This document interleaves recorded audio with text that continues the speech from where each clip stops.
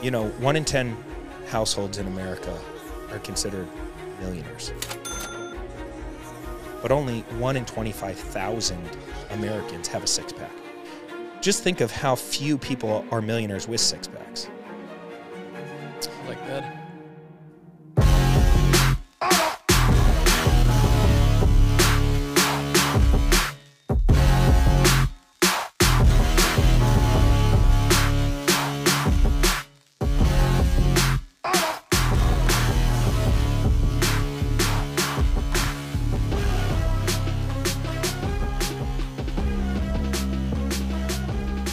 Hey guys, welcome back to the podcast. Today we have a special guest, a dear friend of ours, a former veteran, real estate expert, international speaker, mentor, educator, CEO and founder of Clever Investor, flipped over 1,000 properties, north of $180 million, and has the most followed real estate Instagram account with 1.2 million followers. So without further ado, welcome to the show, Cody Sperber. I'm glad to be here. Thanks for having me on, guys. Cody, thanks for coming. We're going to get into like how we met a few years ago a little bit later in the show, but maybe for now, just like kind of walk us through how you got started in real estate, like your first deal. Can I tell you how proud I am of you two? I am so proud of you guys to be able to be part of your journey up to this point. Now to be on your podcast, pretty cool. Well, thanks. You know, I want to talk about that because I mean, you guys have really crushed it in the real estate business. And it's been cool to watch. So I'm glad. And I'm sitting in your fancy office, and on the elevator right up here, you're telling me about the gazillion properties you're building and all the cool things you're doing. I'm like beaming. I'm so proud of you guys. Very cool. Thank you. Thanks, man. Yeah. All right. So what do you want to know? So how I made my bajillions? Yeah, how you made your bajillions, how you got started, and then because you're actually a big part of how we started, right? So let's start with how you got into this, and then we'll touch base on how we met. Yeah, I you sometimes come on podcasts and you repeat the same come up story. So I'm going to give you the super short Cliff Notes version. I wanted to be a marine biologist or a history professor as a little kid. That's how big my vision was. I wasn't like, oh, I'm going to go out and get rich. And a series of events happened in my life, and probably people listening can relate to this. It's like these moments where you're recalibrated, or it's like a pivotal moment. You don't realize it at the time, how valuable that moment is. But me going to college for a few hours and being so uncomfortable, knowing that wasn't for me, and feeling so out of place and not prepared, and just the anxiety out of control, that I literally went to college for 2 hours and then left and never went back. I was like, screw this place, I'm out of here. A lot of people get pressured into going to school by their parents or something like that, and they just tough it out. And I was like, you know what? This isn't for me. I made the call. I walked out, eventually joined the military. Another pivotal moment. At the time, I didn't realize how good that was going to be to get me out of the toxic, negative environment I was in and where I grew up, and my friend group that I had. We were doing a lot of drugs. We were selling drugs, smoking weed. And you get disconnected from that. Next thing you know, you're off in the military. And I'm traveling the world, and when you travel, something beautiful happens. I've been over 30, 40 countries. You get exposed to extreme poverty, other cultures and religions and things, and life lessons happen as you're out there, as a kid traveling around and working in the military. I cared deeply all of a sudden about my physique. I cared deeply about my stuff. I started to have more confidence. I grew while I was in the military. I started having some game with the ladies, having some fun. I was having a lot of fun. And it just disconnected me from a lot of the things. A lot of my friends went to juvenile hall, maybe prison, things like that. There was a guy named Derek who was a neighborhood bully. He got killed in front of us because he was picking on this other kid named Matt. And Matt stole his grandpa's gun and shot Derek in front of us. That kind of stuff was happening in my neighborhood. It's not like I was in this war zone or anything like that. I needed to be disconnected from it. And so coming out of the military, I still didn't really know what I wanted to do. And I went and talked to my history professor at San Diego State. I left that meeting thinking, history professor's out. They don't make any money. The dude had 2 jobs just to survive. He loves history, but he hated his financial situation, and he was kind of an unhappy guy. And I remember just thinking to myself, I'm not going to be an unhappy history professor. This sucks. And also, while I was in the military, I got violently seasick every time we left port. Well, that's not a good. No, I joined it's like you join the Navy. I live in Arizona. There's no ocean. I had never been on a ship before. And now I'm throwing up on the side of the ship every time we leave. So I'm like, I'm not going to be a marine biologist. And just another lucky thing happened in my life. My friend Jeremy flipped a house, made a bunch of money, asked me to go to lunch, pulls up in a cool car. How'd you get the car? Flipped a house. And back then, this is 18, 19 years ago, I had never heard of wholesaling, did not know this world existed. And he literally, in a lunch period, penciled out wholesaling on a napkin. And it just changed the way I thought about real estate. Because I always wanted to be in real estate. But I thought real estate is what rich people did or real estate agents did. I had no clue that a guy, a former weed smoking, Navy guy could get into real estate and be super successful. And so I went down this rabbit hole and tried to teach myself real estate investing and creative real estate. Back then, no Facebook, no YouTube, none of that stuff. There was no podcast to listen to from you guys schooling me. There was no Cody Sperber, the clever investor, putting out content. And so I used to read the newspaper and find gurus that were putting on seminars, fly all over the country. I would put it on my credit card, and I would go to these seminars, and I'd buy whatever the guru was selling. If this guru was selling books and tapes, I'm buying it. If a boot camp, I'm in, right? You want to do a workshop? Count me in. And they loved me because I bought everything, right?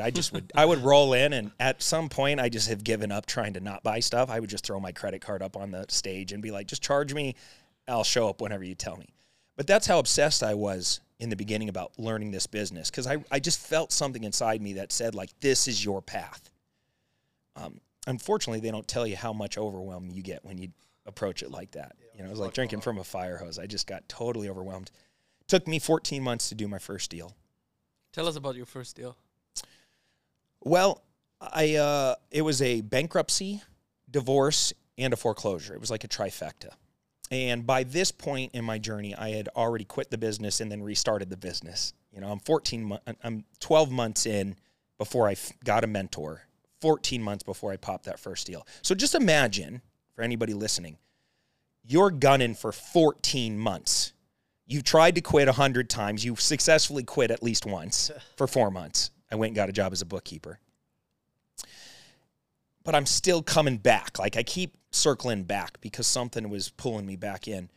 And that voice in your head, that self-limiting beliefs, and that just the way you think about success and can I do this and do I deserve to be successful, and your parents are sitting you down at one point saying you're making a mistake, and your girlfriend's shitting all over your dream saying go get a fucking job because this is ridiculous and it's not happening fast enough, and your credit card bills are stacked up because you bought all these books and tapes. Everything was like against me. Plus I look like I'm 15 years old, right? Like, I'm a young looking guy. I'm thinking, who's going to take me seriously and do a deal with me? And it's not like I had a bunch of money. I'm trying to make magic happen.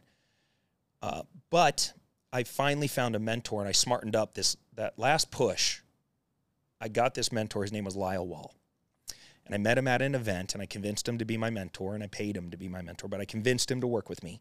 And it took me, from the time I finally had somebody who had a ton of success like him, really stop all the BS, stop me doing all the things I shouldn't be doing, focus me on the 2 or 3 things that I should be doing, was in my corner helping me, coaching me, and just holding me accountable to things. Within 2 months, I get this deal. But the challenge is I still didn't know really what I was doing. I understood wholesaling, the concept. I kind of understood the paperwork, but I had never done a deal up to this point. And so when I went to Lyle and I said, hey, dude, I got this foreclosure, bankruptcy, divorce scenario. It's a lead. The guy's been approached 100 times. I have no idea what I'm doing. What do I do? Give me words of wisdom. And this is what I love about a great mentor. It's not like he sat there and goes, okay, let me teach you everything about bankruptcy. Let me teach you everything about foreclosure. Let me teach you everything about divorce and how attorneys work and how this is going to go down. He just said, Cody, none of the technical stuff matters in the beginning. The only thing that matters is when you go to this appointment, you show up and you do 2 things. You are extremely enthusiastic and you're extremely authentic. And if you do those 2 things, you will get this deal. And I'm looking at him. I'm like, dude, I fucking paid you. I've been sacrificing for 60 days listening to you ramble as you whiteboarded out different concepts. And that's your advice to me? Be authentic and enthusiastic? Like, where's the Yoda wisdom? Like, what am I going to do when he asks me something about something and I don't have the answer? He said, dude, just be authentic and be enthusiastic. You'll figure it out. I go to this appointment, and the guy was pissed off. He's been ran over in life. He's got attorneys telling him that he's got to sell his house and split the profits with his soon-to-be ex-wife, and he's got to pay all these debts, and he's just angry. And when I showed up, I didn't know what I was doing. I actually parked down the street because I was embarrassed by my pickup truck. It was a piece of shit. So I was nervous to, like, even park it in the front because if he looked at my car, he'd know instantly I couldn't pay cash for his house. And as I was walking to his property, the neighbor was out watering his lawn, and I stopped and talked to the neighbor, and I said, hey, dude, I'm going to go look at this house. How do you like the neighborhood? And he goes, oh, I forget the guy's name now, but he goes, you're going over to John's house. Yeah, good luck with that. He's literally told everybody to fuck off, and there's been 100 people here. You're like, let's go. Oh, I'm like, oh, great. This is going to go well. And so after that, I'm super nervous, and I go up to this guy's door, and I knock on it, and he opens it up. And he's pissed off, and he's guarded and all the things. And I talked to him in the front of his house a little bit, and I introduced myself, and I said, I'm Cody. I'm the guy that set the appointment with you. And, he's giving me very little information. But I just kept talking, and I kept asking questions. I wasn't trying to be an expert. I wasn't trying to impress him. I was just asking question after question after question and letting him, tell me things. And after about 15 minutes of standing in his doorway, he finally invited me in. And I thought to myself, shit, I'm getting in the house. This is great. This is a good step. I wasn't getting in a lot of other houses. I'm getting in the house. And all of a sudden, I'm asking him more questions. And they're questions like, what's it like going through a divorce? If you were to give me any advice, being young, how would I not fuck up a marriage? And he was almost like coaching me and mentoring me. It's like I flipped the tables on him by just asking great open-ended questions, not even really talking about the real estate as much. About an hour in to this guy's house, we're building a relationship. And he looks at me, he goes, Cody, are you hungry? And I said, yeah, I guess I am hungry. And he goes, I'm making spaghetti. You want to eat with me? I said, sure. He cooks me spaghetti. We're eating this food. I'm at his dinner table. He's crying now. He's telling me his whole life story and all this wonderful rapport building is happening. And then finally I just stopped him and I said, dude, I got to be honest with you. I'm not even qualified to help you here today. I'm going to do everything in my power to try to help you. But I'm not the guy to buy your house. I don't know anything about divorce, bankruptcy, or foreclosure. I hired this guy, this mentor. He's kind of coaching me through, but I haven't even done a deal yet. I don't know what the fuck I'm doing. And about 2-3 minutes later, he just said, Cody, is that your pen right there? And I said, yeah. And he goes, is that your contract to do a deal? I said, yeah. And he said, slide it over here. I want to do a deal with you. I couldn't believe it. I couldn't believe it. And I didn't even know how to fill out the paperwork. I was so nervous. And we read the paperwork together, and, I think you sign here. I think you initial here. I think, and, I left there and I got the deal, and then I figured things out. Then I called the attorneys. Then I went back to Lyle. I got a contract. What do I do next? Then he stepped in and started coaching me. I didn't need all that information. The lesson in this is you don't need all the information ahead of time. You will figure it out. But you'll never get a contract signed if you can't learn how to build a relationship with somebody, really connect with somebody, understand that person. I realized that moment, that day, I'm in the people business, not in the real estate business. And if I can learn how to connect fast and influence and persuade people, I could do anything. This works in entrepreneurship, scaling businesses, because what is the true purpose of being an entrepreneur? Think about this. It's not to be the guy that knows how to do everything.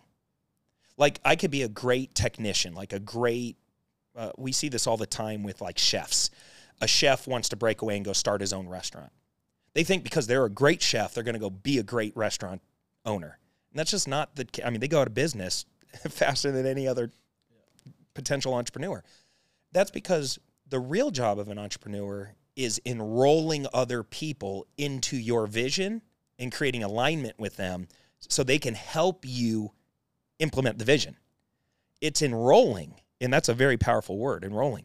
You guys have enrolled a lot of people over your time span here doing this business. You're enrolling contractors, you're enrolling money partners, you're enrolling, people that work here in this office to help you transact and get the deals done.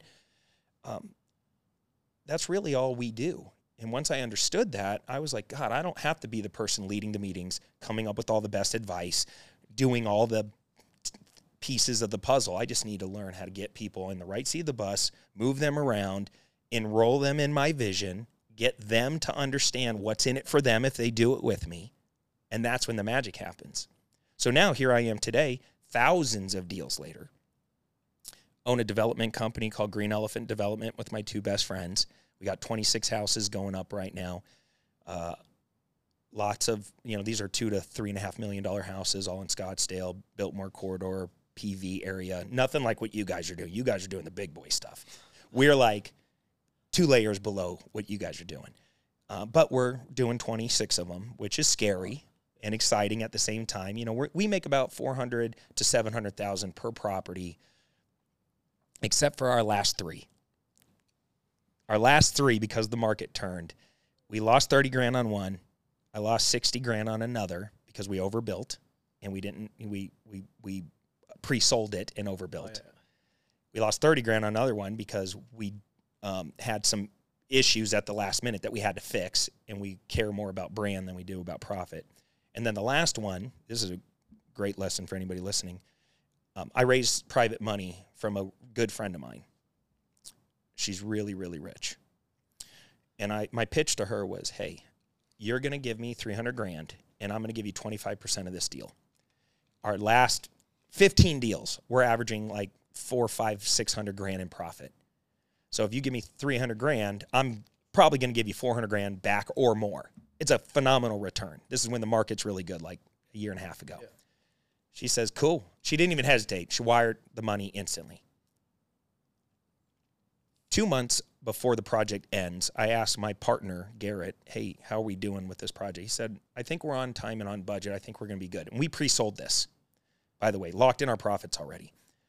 And we were expecting to make about $400,000 in profit. So I'm thinking we're going to nail what we told the investor. We're going to nail our numbers and all that.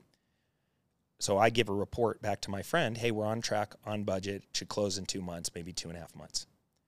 2 weeks before the project closes, I get a phone call, frantic phone call from my partners that said, we're going to lose money on this deal. I'm like, no fucking way. What are you talking about? Like, we just had a meeting 2 months ago. Like, there's no way we're losing money. He goes, the buyer is kind of a terrorist. He's asking for all this extra stuff. Like in the last 2 months, we blew through the budget, and I think I miscalculated. My numbers weren't dialed in as far as I thought they were. And now that we're running the final balance sheet and P&Ls and everything, we might lose money on this deal. And I'm like, there is no fucking way I'm going back to my partner or to my investor and saying we're losing money. Now, we personally guaranteed the loan, so she would have lost nothing. But imagine giving somebody like a Cody Sperber $300,000, expecting to make $400,000, only to get a phone call saying, I'm giving you a $300,000 back, but you're not making any money after 14 months. Not going to happen. Well, we crunched the numbers. We ended up making $56,000 on the deal. We called her up, and per our contract, we only had to give her 25% of $56,000. I gave her all $56,000 because the reason I've been in business for 20 years, the reason people love to do business with me and lend me money and be around me is because I always protect my word and what we agreed upon. Even though on paper I only have to give her 25%, the right thing to do was to play the long game because I knew she would relend us money in the future. So we gave her everything but $1. And I framed that dollar and put it in a plaque, and I put it on Garrett's wall to remind us as a business that even though you got 26 houses, and every entrepreneur can relate to this, like you're never going to be deadly accurate 100% unless you're staring at every little spreadsheet all day and you have like just a dedicated person. But when you're kind of, a group of guys just like hustling and doing business and doing houses and stuff, it's hard to always be perfectly accurate, especially with COVID and supply chain and all this other stuff. And so we were off, and it was Garrett's fault. and we made $0. Well, we made $1 after 14 months of building a house. Yeah, I mean, we've had that happen to us before, and we did the same thing you did. Basically said, investors come first. We never lost any of our investors. They're all happy with it. So I think I agree, and especially in the beginning, actually, our first few deals were not like super lucrative, right? But kind of what you said earlier, we kept going, which I think is kind of for, most people don't know that about us, but we actually started pretty much with you 2017. We did a 2.5 day, I think it was a $199 course in a hotel in Tempe. And what's kind of amazing, and we talked about the other day, we sold since then over $400 million worth of residential real estate.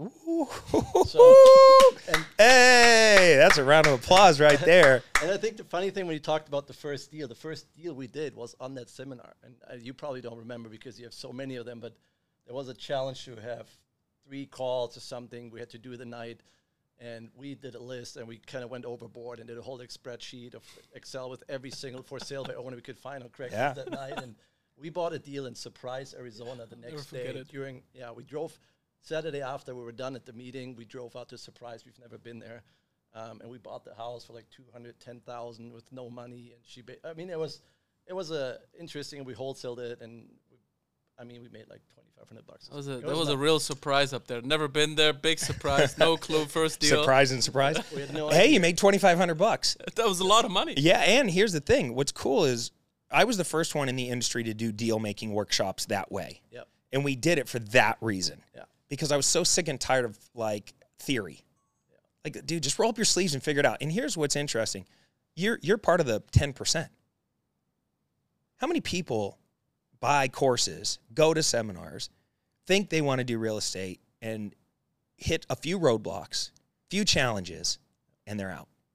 Yeah, 90-some%. We actually, one of the guys we met at the seminar, Isaac, he's still with us today. Like, he door knocked with us the first couple of months. He was sleeping in his pickup truck. He's still with us. He sold probably 30 million real estate since he started. I love this story. So that's all coming from, basically the workshop we did with you. And then Max and I did like one of those extended workshops with you a couple of months later. But kind of walk us through how Clever Investor works. Like, how are you guys set up?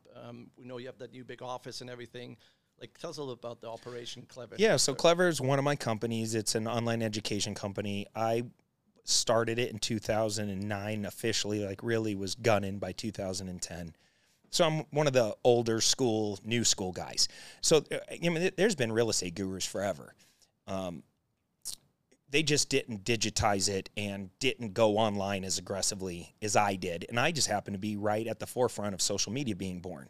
So I saw, as a young guy that was more nimble and more tech savvy, I saw the trend, and I got on Facebook really early, LinkedIn really early, and got aggressive with content creation. So now, the reason I have 1 million followers on IG and, hundreds of thousands of followers on all the other platforms is just I was early and I was consistent.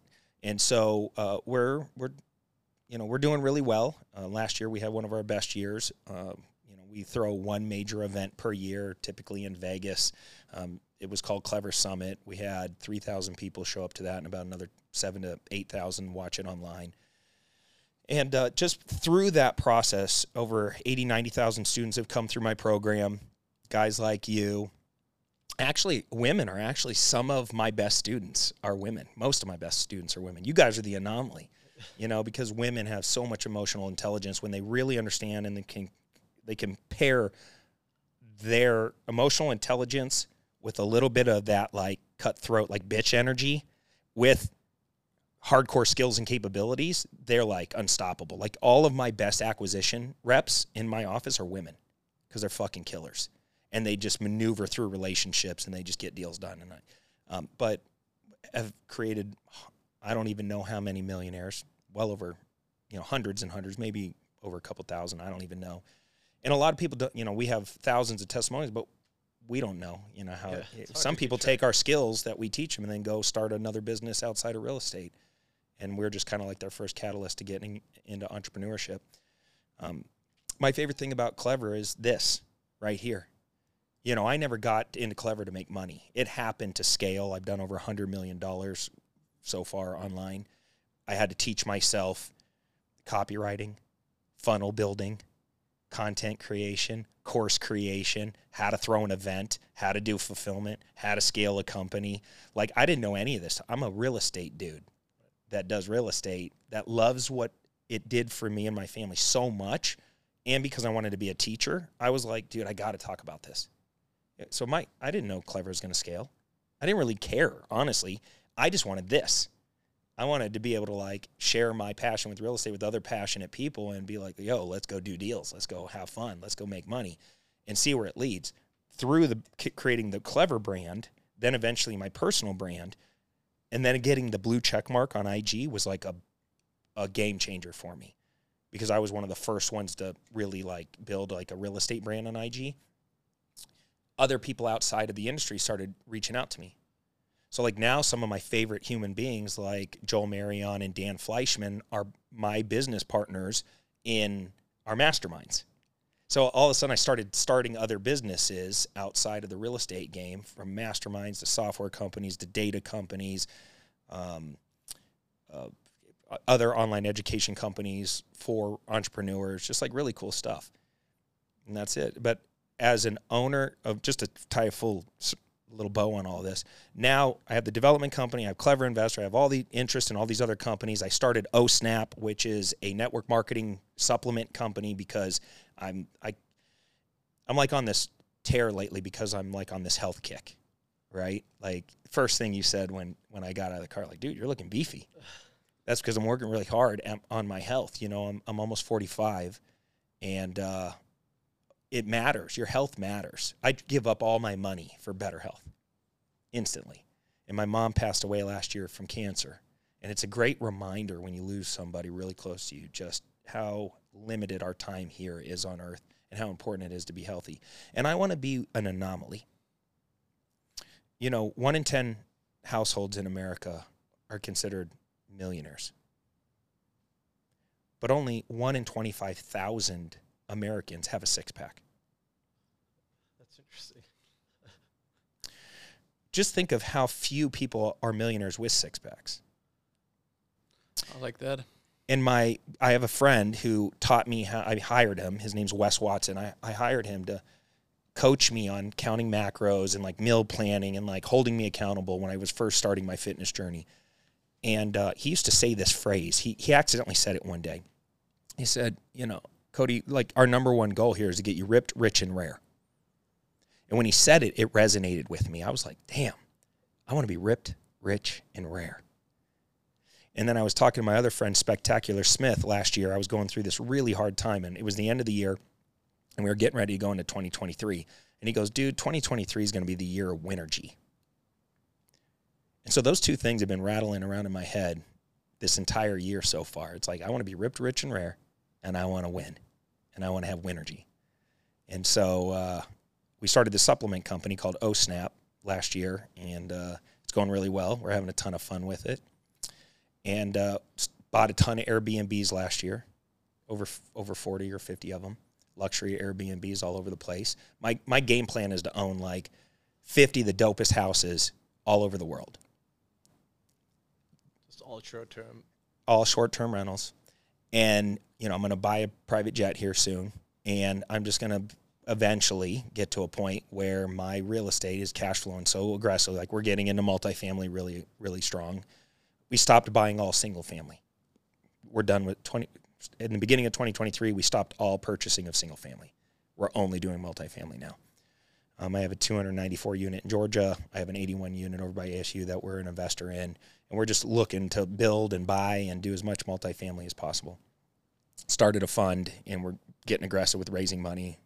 And I can envision a day where I got my little private jet and got my houses all over the world, and just going from one to the other, just kind of living the real estate investor lifestyle. We'll sign up for that today, I guess. Yeah. Let's go. I love it.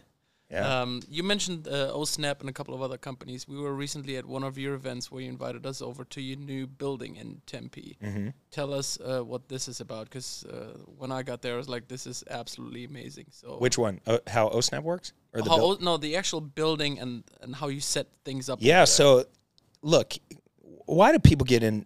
You know, if you really think about money in the money game, there are rules to this game. if you are just working at a job, earned income, you're in the worst tax bracket. You're really not in the money game. You're a pawn in somebody else's money game. And the first step to getting out of the rat race and bridging the gap between being broke all the time and not having leftover money at the end of every month and getting over onto the rich, wealthy side is starting a business, right? That's step one. Like, learn how to start a business. And if you don't know how to start a business, get around guys like you, right? Get that proximity to people who are doing business. And even if I had to work for you guys for free, what'd you say the guy's name was that was sleeping in his car? Isaac. Isaac. Yeah. Isaac did whatever the hell he had to do to get a spot on the squad to learn and get that proximity to learn business. That's what people need to do. And most people are wussies out there, dude. They talk a big game, and they don't follow through. And the second things get harder, the second somebody shits on their dream, or the second they run out a little bit of money, or they get in the pressure cooker just a little bit, they change directions or they recede. And it's just so sad how many people's self-limiting beliefs shortchange them from their potential. And so step one, get in the money game by starting a business. Because when you have an LLC, you have different tax benefits. You have access to different types of capital. You can now use leverage, which is other people's time, money, skills, and resources. Can't do that when you're working a job. Then the next layer is like, how do I get into the investing game? Can my business earn enough money where I can pay myself really well to go in and put it into action for me? Or can my business be an investing business? That's like kind of what we did, right? It's like the best of both worlds. It's like, let's go start a business and be investors all at the same time. And so reason I love real estate is, one, it's tangible. I could touch it. I can kind of sort of control it. Like, I can't control stocks and Bitcoin and all that other stuff. And when I buy a building like that, like last year was one of my best years financially ever. My tax bill was going to be millions and millions of dollars. But I bought one badass commercial asset for $4.25 million, put another $1 million into it. Turned it into this amazing 18,000 square foot compound. We built an event center. My development company's out of there. I rented 3 of the other, because the way the building is, it's like a square with a courtyard in the middle. And so we have 3,000 square foot suites. We have 6 of them. I rented out 3 of them at $6,000 each. So that's $18,000 worth of income coming in. Then I turned one of the suites into an event center that we rent out to other people that is going to produce about $150,000 a year in income. So that now pays for itself. I run my other companies out of it. OSnap, Clever Investor, GED, all my companies, Sell Quick for Cash, are running out of this. I basically have free rent in my own building I own. We did a cost seg on it. There's also $1 million worth of bonus depreciation materials inside the building, including the flooring. And because we cost segregated and accelerated the depreciation, I wiped out well over $1.5 million worth of taxes from that one purchase. Boom, right there. You're like, now I'm playing the money game to win.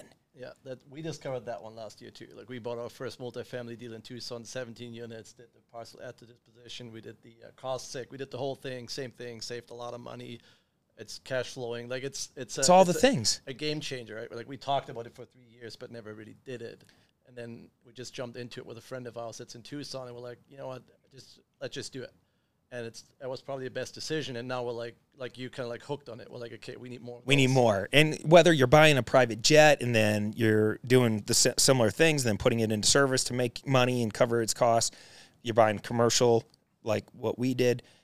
You need to study the rules of the money game. It's not like I'm making this up. Hundreds and thousands of people have done this before us. We just got to go and figure it out and then go and do it. That's what I love about you guys. You guys are fast implementers. You know, and it's not always just about making more money. It's about keeping more of the money you made. And that's more of a mature approach. Yeah, creating passive income.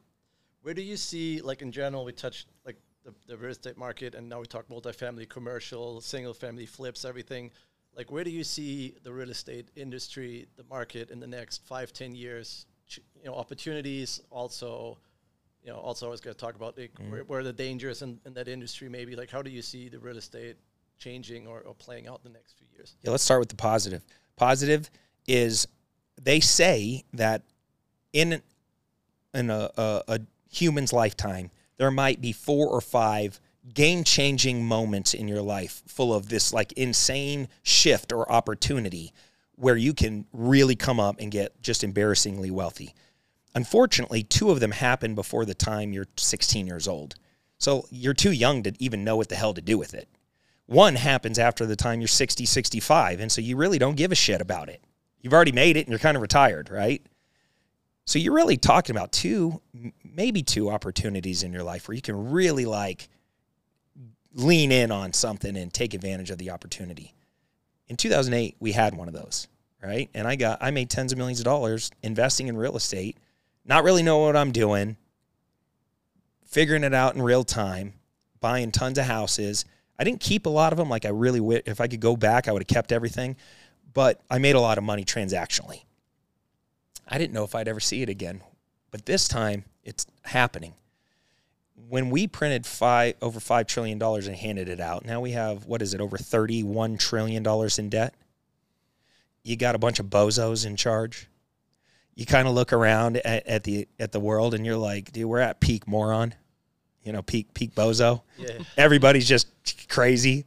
That's why I don't watch news, and I'm not like trying to like get in debates on social media. Like really try to protect my peace.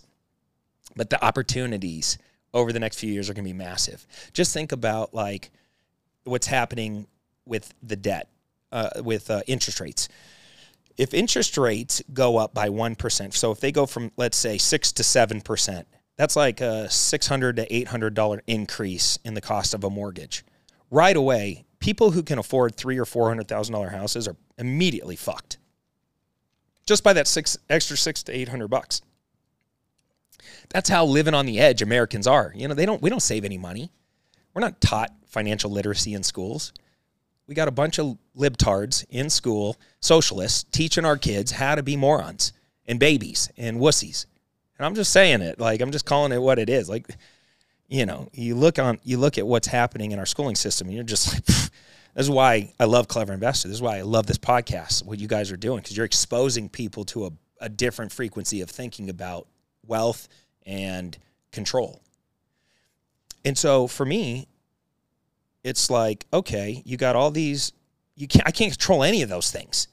I can only control what I do on a daily basis. And so step 1 is increase skills and capabilities.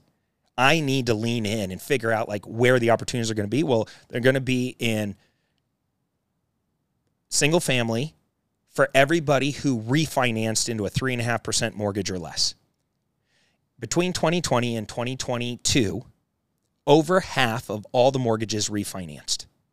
$5.7 trillion worth. That's 40 million Americans refinanced into this phenomenal mortgage. That's gold. Why would I ever buy a house and trade a 3% mortgage for an 8% mortgage? Makes no sense. But if I could go talk a seller into participating into giving me the property with the loan attached to it, I'm back in the game. Right. That's creative finance. And this is why it's so hot again.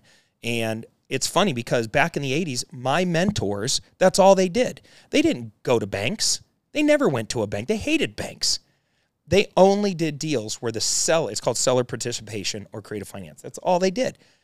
If they own the house free and clear, they loved cutting those deals. Because if I can convince you own a house free and clear, we can structure any deal under the sun. I don't need to sign a mountain of paperwork. I don't got to prove 2 years of job history. I don't got to have good credit. You just got to like me and trust that I'm not going to screw up our arrangement. And even if I do, you just take your house back. You stay in first position, though. That's gold. It's gold. Like, man, what a great deal. So, I mean, there's so many houses free and clear, so many commercial buildings free and clear. That's a big opportunity. On the commercial side of things, a lot of builder, developer, investors, speculators in the multifamily space specifically got into these, 2-year loans, 3-year loans, good interest rates for that period of time. But there's a sunset on these, a maturity date, and it's coming up over the next year to 18 months. And unfortunately, the way the market is with high interest rates and cap rates being compressed and everything, they're screwed.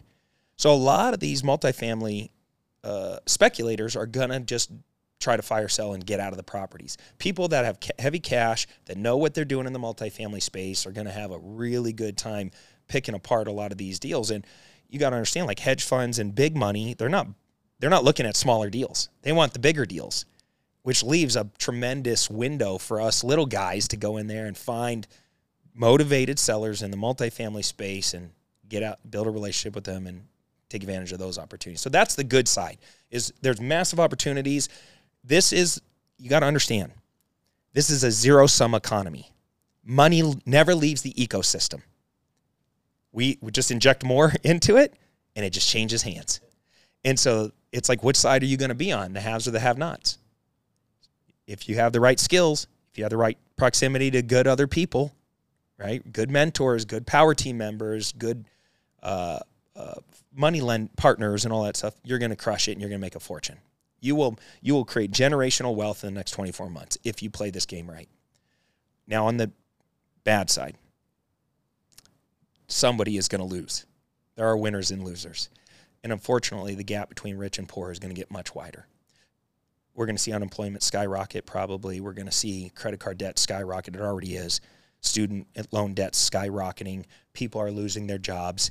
And this is just the tremors before the big storm. Because we're not in a real estate crash, although real estate will crash in certain areas way heavier than others. We're in a currency crash. We're in a currency crisis. And this is like a big-ass experiment. None of us really know what the hell is going to happen. I can't control any of that. I can just be prepared as much as I can, limit my liabilities. I have been, for the last 2 years, aggressively building my relationships with all my money partners, knowing that this was going to happen. Just win with grace. Because if you're a good investor, you're going to win, but somebody is going to get hurt. And so my hope is that we can help as many people along the way have the softest landing that they can while cutting as best of a deal to still get the deal, but not make the other person get their ass kicked too bad. You know what I'm saying? I think there is a win-win somewhere in there. I don't know. What do you guys think? You think the next 2 years is going to be a big gold rush? Or? Well, it's interesting because everything that you said is pretty much what Patrick and I talk on a daily basis. We told you we kind of pivoted into some multifamily. We have our investors ready. A lot of those are from overseas, as you know, from back home.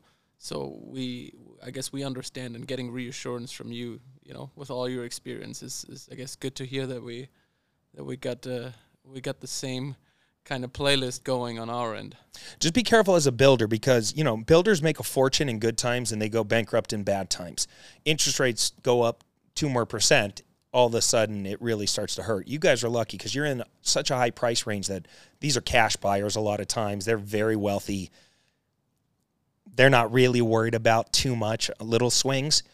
But if their companies are going down, and a lot of these guys own companies and stuff, that's when you'll know, like, oh, shit, like, we got to be really careful. And I think you guys did one of the smartest things in the world by pre-selling everything, locking in your profits. When you told me that, I was like, my guys, because that is the best news. Your number one job as a builder is to protect the football before you make a profit. And I think the other thing we learned that took us a minute, but the multifamily game, like going from flips, which is income producing, to multifamily and other stuff that's more passive, right? So that's the last 12 months been really the focus. We bought the first one. We're looking at more. So we're really trying to do those, like you said, pre-sell them, take the money out and moving and parking it somewhere where it now makes us, it doesn't make us hundreds of thousands, but it makes us 4,000 a month. And it protects the money, like you said. That's it. Yeah. So that's the next step for us, yeah. So you mentioned proximity is key, which is one of the first things we also learned from you. So super important for us, and very thankful for everything you've done for us. It's like paved the way pretty good. And sometimes when we think about the good old days when we got started and kind of the deals that we've been working at, it's crazy to see where we got, but it's also crazy to see where you've just like blown up completely. So my question, and I've always wanted to ask you that. At your level, with multiple businesses, you talk about proximity, you talk about mentorship. So what do you do at your level? Who do you seek out for advice? And I'm not talking about, attorneys and CPAs. Like, Yeah. what is your core inner circle, and how do you keep growing and Yeah. to the next level? So the key to breaking into any circle is serving your way to success, right? And I've always done a good job of being very humble, and being a great servant, And like I said earlier, like having that blue check mark and building a personal brand was a game changer for me. It's our business card nowadays, right? Like you go into a bar to meet a girl. She doesn't say, give me your phone number. She said, hey, let me get your IG. Right? Like it's the way people interact now a lot of times is they want to check you out and go down the rabbit hole and see what you're all about. And, oh, damn, he's got verified. It's a gift and a curse, and so I'm fortunate because when I came up, there wasn't a lot of nobody rolled out the red carpet. There was nobody opening up a major door for me saying, walk on in, we got you. I had to scrap my way into every single relationship. Like, I wanted to launch this product once. This is back in 2011. It was called the Mobile Marketing Machine, the M3, right? And I had been using it in my wholesaling business for a long time. I built it in-house, cost me hundreds of thousands of dollars to build, and it was the world's first email and texting platform, okay? For real estate, for in the real estate game for sure. It did not exist back in 2009 when I built it. We were cutting edge technology, and that's how I was selling all my wholesale deals is I was blasting out. Now everybody does it. Go back to 2009, nobody did it. I was the first. And so I wanted to launch this product and get a bunch of big guys to do it. Well, at the time, the biggest guys in the space were like Than Merrill, right, from Fortune Builders, and Preston Ely, who had Freedom Soft. And there was other guys that already had a big email following and a big following. So I just would fly all over the country and work at their events for free. I'm making millions of dollars as a real estate man. I'm working in the back of the room, setting up chairs and just trying to serve my way into their world, just trying to get them to notice me so that way at some point we could do some business together. And if we never did, I was okay with that too, but at least I put myself on their radar. So that was in the beginning. I didn't have a lot of connections, so I just worked my way into these circles. And guess what? They all promoted me, and we all made a ton of money. It was cool. Now, years later, now it's more common for masterminds to exist, for coaching and mentoring to exist. I am the first to cut a check to go further faster. I spend hundreds of thousands of dollars every single year joining masterminds, flying all over the place to go to events and hiring consultants and bringing them into my world. Doesn't matter if I want to be a better copywriter, I'm going to hire one of the best copywriters in the world for a 3-day in-office experience where they break down copywriting to me and my entire marketing team. If that's $50K, I know I'll make that back. I don't justify my success by a price tag. A lot of people shortchange their opportunities by, I don't want to spend my last $1,000, my last $5,000, my last $500. It's such a mistake because money does you no good. Skills and capabilities will make you tons more money. That relationship, a lot of times with these guys that I hire as consultants that are like these big speakers or these big guys, like let's say I want to be a better speaker. What if I went to Dean Graziosi and said, dude, you're one of the best public speakers I've ever seen in my life. Can I pay you $50K for a day? And let's just say he said okay, and then I spent a day with him. What do you think's going to happen? We're going to build a relationship. Now, it's 6 months into the future. I got a cell phone number. I can text him. I'm following up. I'm building a relationship. Now we're homies, right? That $50K bought me enough proximity to befriend this person. And over time, if I do what I do best, which is build rapport, build a relationship, serve my way there, I've now turned that $50K into millions of dollars worth of benefits because of our relationship. I hear something in one of our conversations that he needs. I connect him with another person. Boom. Next thing you know, I'm adding value into his life, and he'll never forget it. And I'm giving Dean as an example because he's one of my favorite people that has coached me over the years. who's become a dear friend, and now he's business partners with Tony Robbins. He runs all of Tony's companies. He runs mastermind.com and is one of the best speakers and sales guys in the world. His companies and brands have done over $1 billion. I'd pay Dean $500,000 to learn what I learned from him, because it made me millions and millions of dollars. So right now I run 2 high-level masterminds. My business partners are some of the biggest guys in the game. Everybody from our Avengers mastermind. My partners are Bobby Castro, has $900 million, $1 billion worth of real estate. Kent Clothier, who's out of San Diego, great entrepreneur and a fellow real estate guru. Ryan Stewman, the hardcore closer. He has the largest group on Facebook for sales experts. Cole Hatter actually worked for Than Merrill and helped build out Than Merrill's roadshow, has sold hundreds and hundreds of millions of dollars from stage.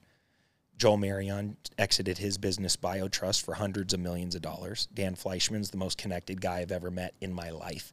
I'll be kicking it with Dan Fleischman, and like Mark Wahlberg will call him. Like, it's just wild shit. Like the Kardashians will call him. You're like, what the frick, dude? But it's cool. You know, he called me yesterday and he's like, dude, I'm in town. I said, okay, cool. He's like, but I can't talk. I'm in a high stakes all night poker tournament. I'm like, do I want to know who's in the room? He's like, I can't tell you, but they're all big dogs. He's just connected, you know, and it's just Pace Morby, Jamil Damji. They're on hit TV shows. We know them very well. They're amazing local investors. I mean, just like, I'm very lucky. My Rolodex is strong now. Like I just hired Erwin McManus, who is one of the best pastors in the country. Wrote him a check for $30,000 to be in a private Christian men's group, because I'm trying to build my spiritual muscle. And it's not about organized religion for me. It's not about Christianity. It's about being around other men that are spiritual. And I've been praying a lot. I've been going to church a lot. I don't hear anything back yet. It's like a one-way conversation with God. But I attack my business where I hire coaches. I attack my health where I hire coaches. Why don't I hire coaches for my spiritual side? And so I've just kind of applied that to a bunch of areas of my life that I want to strengthen to build that muscle. And so we are meeting for the first time here in a month or two. The 20 other guys, all that wrote a $30,000 check, they're guys you know. They're best-selling authors. They're celebrities. They're some of the biggest in the world. So I'm going to get other benefit out of that besides just spirituality. I'm going to bro out on a spiritual level with some of the biggest players in the game. If I want to talk to Ed Milet, I text him. You know, I got a lot of really cool people in my phone, handful of billionaires and a handful of people that you would never know, and then a bunch of people that you do. And it all is because I built a personal brand. I'm loud as hell on social media. They know who I am, and I served my way into their world. I'll give you another just quick example, and then we can move on. But if any of my friends launch a book, I'm the first, and they're trying to hit the New York Times bestseller or anything, I'm the first one to buy $100,000 worth of books. Like, Ed launches a book, I'm writing him a $90K check. Not him, but I'm buying $90,000 worth of fucking books. And I'm going to hand them out to everybody. Giveaways. Yeah, he didn't ask me to do that. I do it because I want to do it. I want to support my friends. You think he's ever going to forget that? I mean, how many people in your life would just buy $100K worth of books? Not many. But I'll do it, not because it's not like I want to spend $100K on fucking books. I know that it's a power move. And I know that it sends a signal like I'm in the game to play with the big boys. Right. You know, and he'll never forget it. And now he takes my calls. I don't call him all the time, you know, but you gotta be careful. I'm very selective. And he's phenomenal. And by the way, his book is one of the best books I've ever read in my freaking life. So I'm proud to hand it out to people. Hey, check out this book, The One, man. It's so freaking good. Very cool, very cool. So we talked a lot about business. One thing that we get asked a lot about, as a business owner, you don't really get a trophy, or nobody pets you on your shoulder when you do good, right? If an employee of the month or something, right? What do you do for yourself to celebrate victories, or to not because it's very easy to do good and not really see it yourself sometimes. Like, how do you celebrate your successes? Like, what do you do by yourself? What do you like doing? Like, Yeah, I've designed my life. I'm not trapped in a job I don't like. I'm not around people that I don't care for. Everybody in my proximity at this level, at this stage, is handpicked, hand-selected, and I'm so grateful to be around them when I can be around them. From my team members to my partners to my friends that I do business with. I float into work every day. Even the challenging days, I'm so grateful for them that I get to do life with all these people that are around me. So I never feel like I need an escape. There is never a moment where I'm like, God, if I could just get the fuck away from these people. right. It's never like that for me. And I love what I do. I love the impact. I love the hard time. Like, I'm going through a lot of hard times right now. I'm happier than I've ever been. And I'm happy because I'm in alignment with my purpose. And when you get to that stage in life where you're really, truly in alignment with your purpose, like, I'm not doing this for the money. I'm doing this because this is my calling. I believe in it. I love it. The impact is there. I get paid to solve big problems, and I get paid a lot more to solve bigger problems. And so it's like, fucking bring it. Like this, when I said earlier, this is the year of Winergy, and I want to be ripped, rich, and rare, like, that's how I'm attacking 2023. Like, 2022 was hard for a lot of people. They suffered in silence. We came out of COVID. We were trying to figure out, like, what does this all mean for us? We're at peak depression, peak divorce rate, peak running out of money because we blew through all the free handouts, and credit cards are getting maxed again, and people are getting scared. The economy's shaky. It's like, what does this all mean? My big fear is that over the next few years, like, more people will kill themselves than ever before. More people will go through divorce than ever before. More people get hooked on drugs than ever before. So it's like, I'm not out there trying to, like, escape and go on some vacation. I do like nice cars. I'm obviously a fucking sucker for nice watches.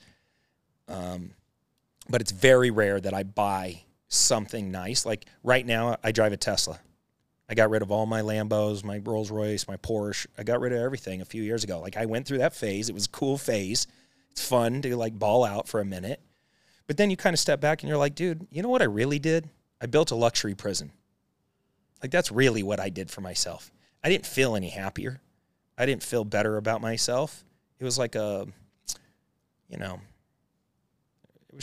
was short-lived. I like pulling in and I like pulling out of the spot because everybody looks at you like, oh, fuck, he's got a Rolls. It felt better to give that car away than to own that car. It felt better to sell those things than to own those things. I value freedom. That's really when I am my happiness. Also, last year, going through losing my mom and going through a divorce, which is hard, after 18 years to go, and I'm still finalizing it. I'm on this mission to be the best dad in the world, to be the healthiest I've ever been, to make the most impact I've ever made, to give away more money than I've ever given away, serving causes that I care about, being a great co-parent, like the world's greatest co-parent, and just stay in that pocket where I'm in alignment with my purpose and just be happy. Like, to me, that's more important than anything else. Well, we're about to wrap it up. I guess before we ask the last question, a quick, I want to do something quick with you. This or that. You ready?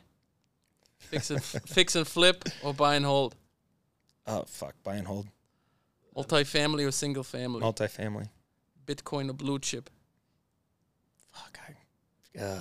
Bitcoin. Watches or cars? Cars. Growth or security? Growth. Work early or work late? What does that mean? You like to work early or you like to work late? I'm 24/7. I love it. Yeah. Pay a raise or pay a bonus? Bonus. Let's fucking earn it. Owe a favor or owe money? That's a tough one. Owe a favor. Speed or accuracy? Speed. Yeah, very cool. So one last question that we always ask everybody: if you could talk to your own self, 18-year-old Cody, like what's the advice you would give the young version of yourself, knowing everything you know now? It's a great question. I would actually go to 13-year-old Cody, because that's when I was probably the most scared, the most insecure. And I would tell that kid to put in the real work necessary to unconditionally love yourself. A lot of men go through life carrying a tremendous amount of pain that they cover up by toughening it out. This toxic masculinity kind of angle. We got to be tough. We can't cry. We can't show our emotions. We got to be tough. And I would tell that kid, look, what happened to you growing up happened to you. And it happened to you probably for a reason, to prepare you for all the blessings and opportunities coming in your future, and that this strength that you're gathering now is going to serve you really well later in life. But don't make the unfortunate mistake by taking all of that pain and never addressing it, and then growing up to be this adult that is a professional compartmentalizer and barrier of that pain. I used my pain growing up as a reason to be successful. I hid my pain in achievement, which served me really well, but it also limited me from really exploding. I should be 10 times bigger than I am right now, 10 times more impactful, 10 times wealthier. It wasn't until hitting rock bottom last year with my mom dying and my relationship imploding did I finally go and get counseling, go to therapy, go work on my inner child, like really go deep. So deep, like I hadn't cried in years and years and years. And in 2022, I cried the whole fucking year, you know? And then here I am now. I'm at church last weekend bawling, and it felt so fucking good. It just felt amazing just to be able to release. I'm more powerful than I've ever been. Like I said, I'm happier than I've ever been. And it's because I put in the real work necessary to unconditionally love myself. And I wish I would have done that a lot sooner. Because when you roll through life like that, when I can give only what I have for myself. I can't unconditionally love you until I unconditionally love me. Right? I can't be the best mentor to you until I'm actually following my own fucking advice. You know, and nothing is sadder than a man that can't keep a promise to himself. And we see it happen all the time. Some dude at the pool with a Rolex on, killing it in the money game, but his family hates him, and he's fat as fuck, and he's wearing a t-shirt, and he's hiding his man titties, and he's just embarrassed, right? Like he's an embarrassing dude. You wouldn't trade places with him no matter how nice his watch is. But ripped, rich, and rare, or being that guy that has a six-pack and $1 million and a great relationship with his kids and a great relationship with his creator and has his intimacy circles actually dialed in and like really is powerful. Like today, how many people have you texted today that are friends that you sent texts out to telling them how much you love them and how impressed you are with them and what a great friend they are, and you just wanted to make them smile by this text? I send 5 out to 5 different friends every day of the week because that's the first thing I want them to wake up and see. Not fucking negative news, not some bullshit email, not playing defense. Like I want them to read that text from Cody Sperber and be like, God, that guy's dope. I am pretty dope too, because I'm rattling off all the shit I love about them. You know, like that. That's the kind of friend I want to be on all levels, playing full out. And so that's what I would tell that 13-year-old is go put in the real fucking work, not the go get rich work, but like really, really learn how to like unblock your subconscious programming that we've inherited from our parents or inherited from our environment, and learn how to really be powerful. Very cool. I think that's a good closing statement. We'll wrap it up here. Thank you for coming, Cody. Obviously, where do people find you on social media? You want to give a quick rundown? Yeah, at Clever Investor on all social channels. And since this is a podcast, I launched my new podcast, The Clever Investor Show. I love doing podcasts, man. I'm having a ton of fun. It's a very creative outlet. Appreciate you guys having me on yours. By the way, go give these guys 5-star reviews, please. If you got something from this podcast, the way you serve back to me is give them a 5-star review and put in the little comment section that the Cody Sperber episode was your favorite one so far and that you loved it, and maybe share it with a couple of your friends that are entrepreneurs or investors that want to hear this. But that's it, man. I don't have anything to sell them. Just come check out my podcast, The Clever Investor Show. I don't know when is this going to come out? Soon? Probably a week or two, yeah. Okay, cool, yeah. I drop every Thursday. My new episodes drop every Thursday. I just had Robert Kiyosaki on. He's dropping this week. Okay, very cool. Yeah, we'll obviously put all the description in the link below where you can find them, and we'll link to your channel as well. Thank you, everybody, for watching. I think we have the title for this one. This is going to be Rip, Rich, and Rare, right? So yeah, and that's a Wes Watson thing. That's not a Cody Sperber thing. I'm giving him credit where credit's due, but yeah, let's go, baby. We'll use it for the episode. I'm turning 40 soon, so I'm going to use that for my year coming up. So thank you for that tagline. And then, yeah, everybody, make sure you subscribe and like and comment, and we'll see you in the next one.